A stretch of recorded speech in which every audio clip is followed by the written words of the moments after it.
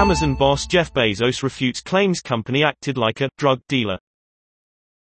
The Amazon boss is questioned by U.S. Congress on one company's experience with his business.